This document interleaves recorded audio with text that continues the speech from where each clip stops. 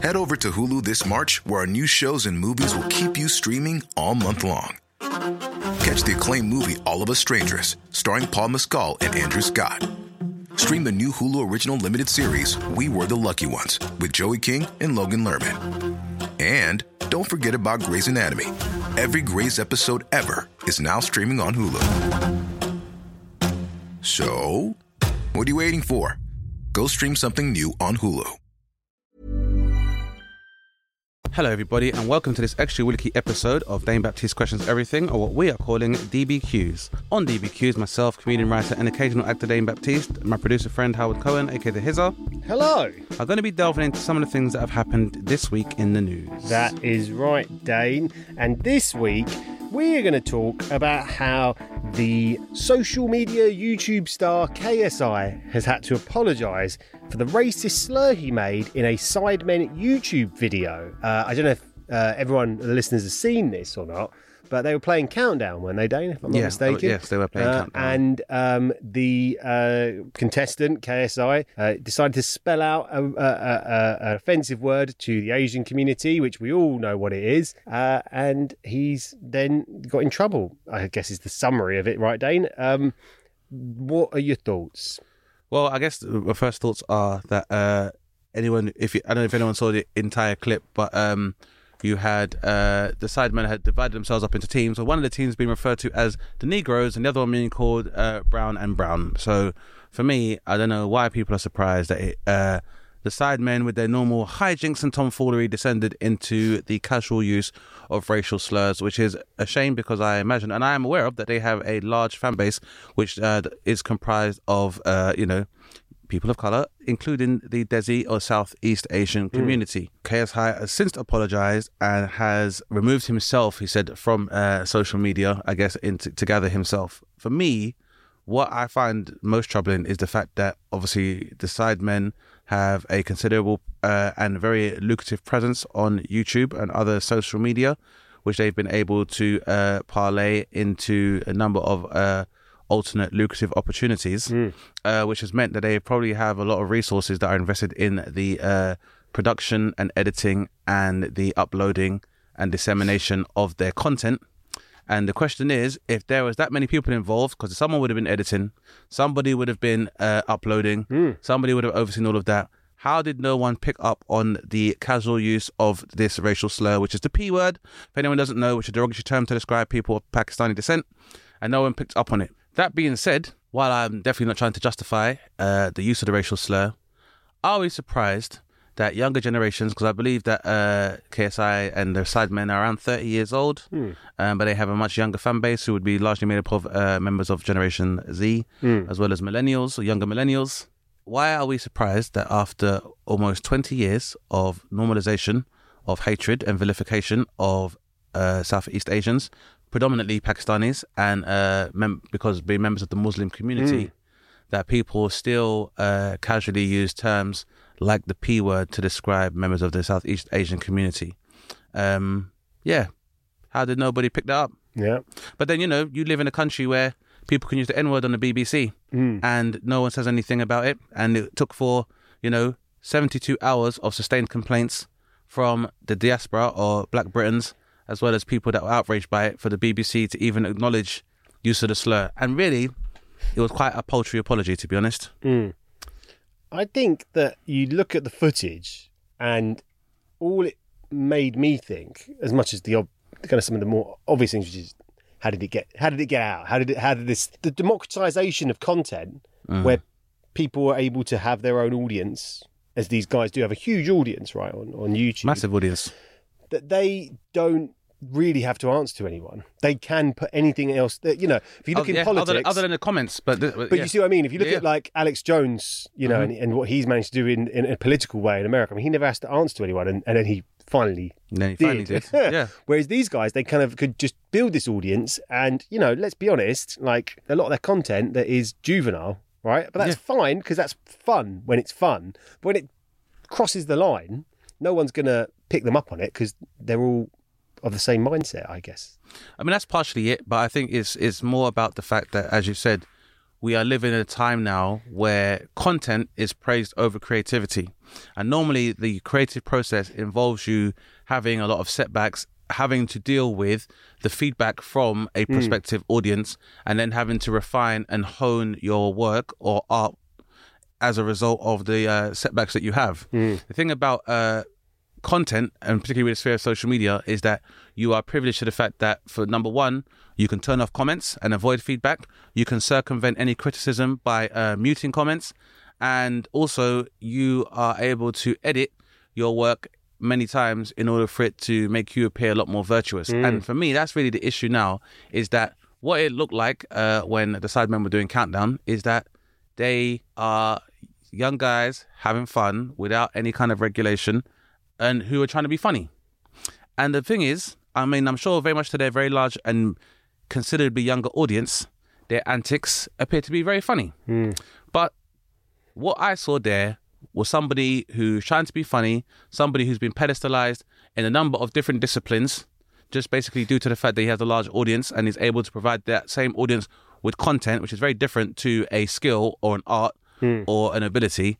And that's given them carte blanche to move into other areas without them having to pay the same dues as people that are in those same boxing walks of life and boxers. Yeah. So, for example, boxing, these guys have kind of had pugilism and they've fought against like other YouTubers like Logan and Jake Paul. I believe that KSI's brother Deji had a fight against Jake Paul's brother.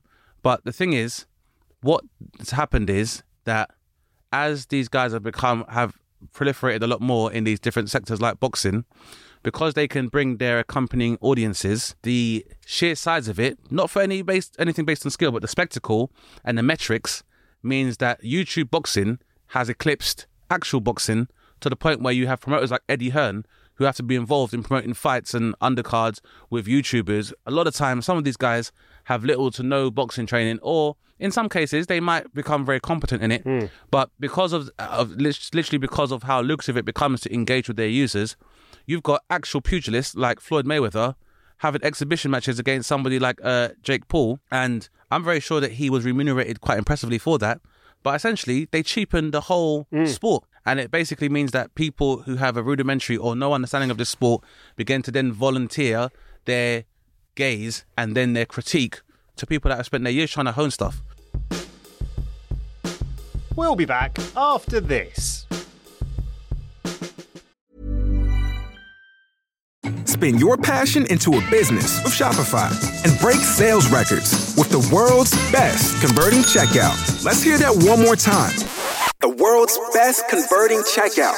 Shopify's legendary checkout makes it easier for customers to shop on your website, across social media, and everywhere in between. Now that's music to your ears. Any way you spin it, you can be a smash hit with Shopify. Start your $1 a month trial today at shopify.com/records.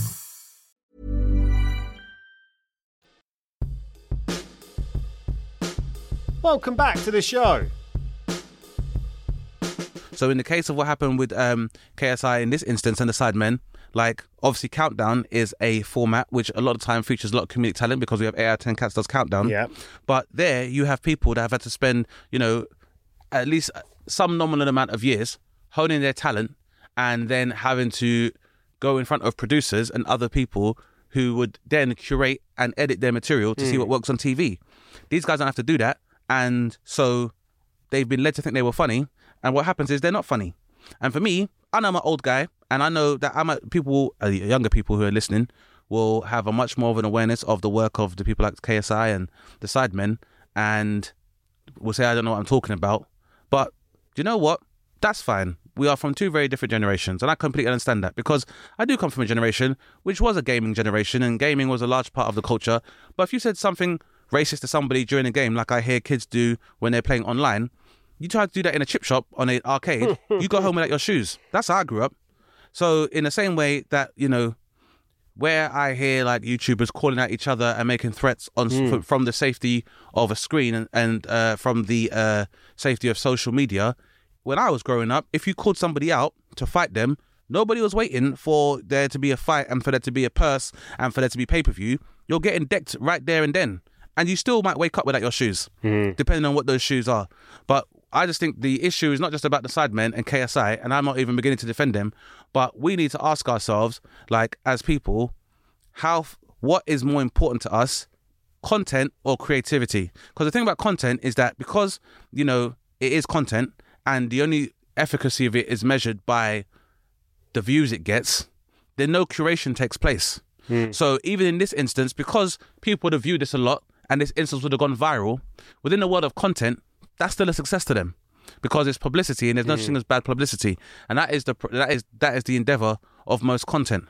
And, you know, I think that's the most worrying thing, is that this is going to, again, precipitate into another opportunity for clout, as the young people say nowadays, where, you know, it's not necessarily about the quality of something we're saying, it's how effective it is quantitatively, which means how many views does it get, does it go viral, and as a result of which, does it exist for the purpose of monetization? Well, we'll have to see if these guys keep being racist because it gets them lots of views or not. That's the tip of the iceberg, because they've also got, like you know, they are basically engaging with a generation where obesity is an endemic problem. At the same time, they're selling a sugar drink called Prime, and this is just a sugar drink that, in a time where the countries have introduced sugar taxes to avoid obesity, this is the sugar drink that is selling, you know, bottles of this are selling for upwards of £100 because of the hysteria that's been created around it.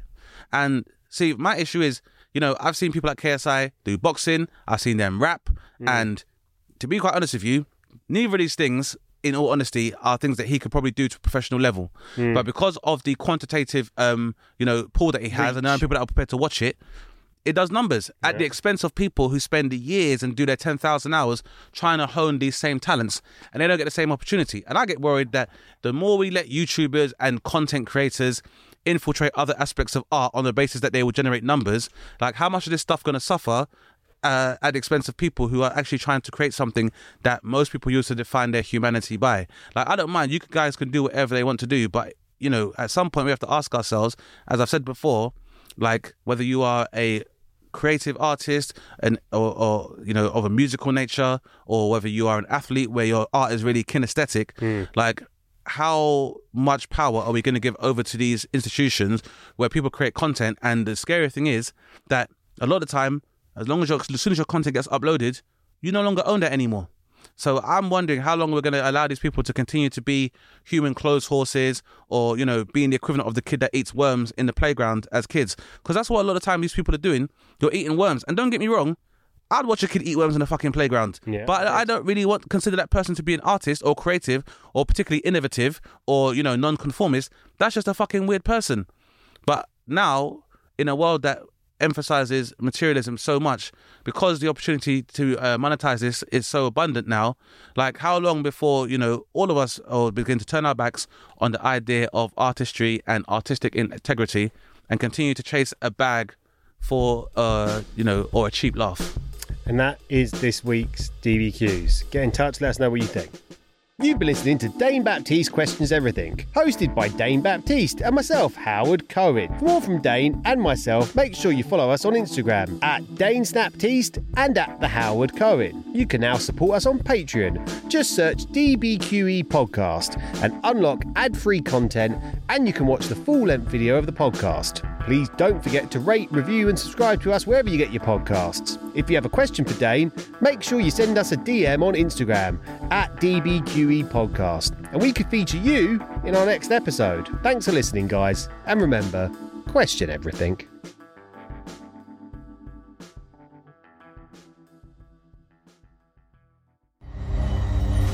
Insanity Group.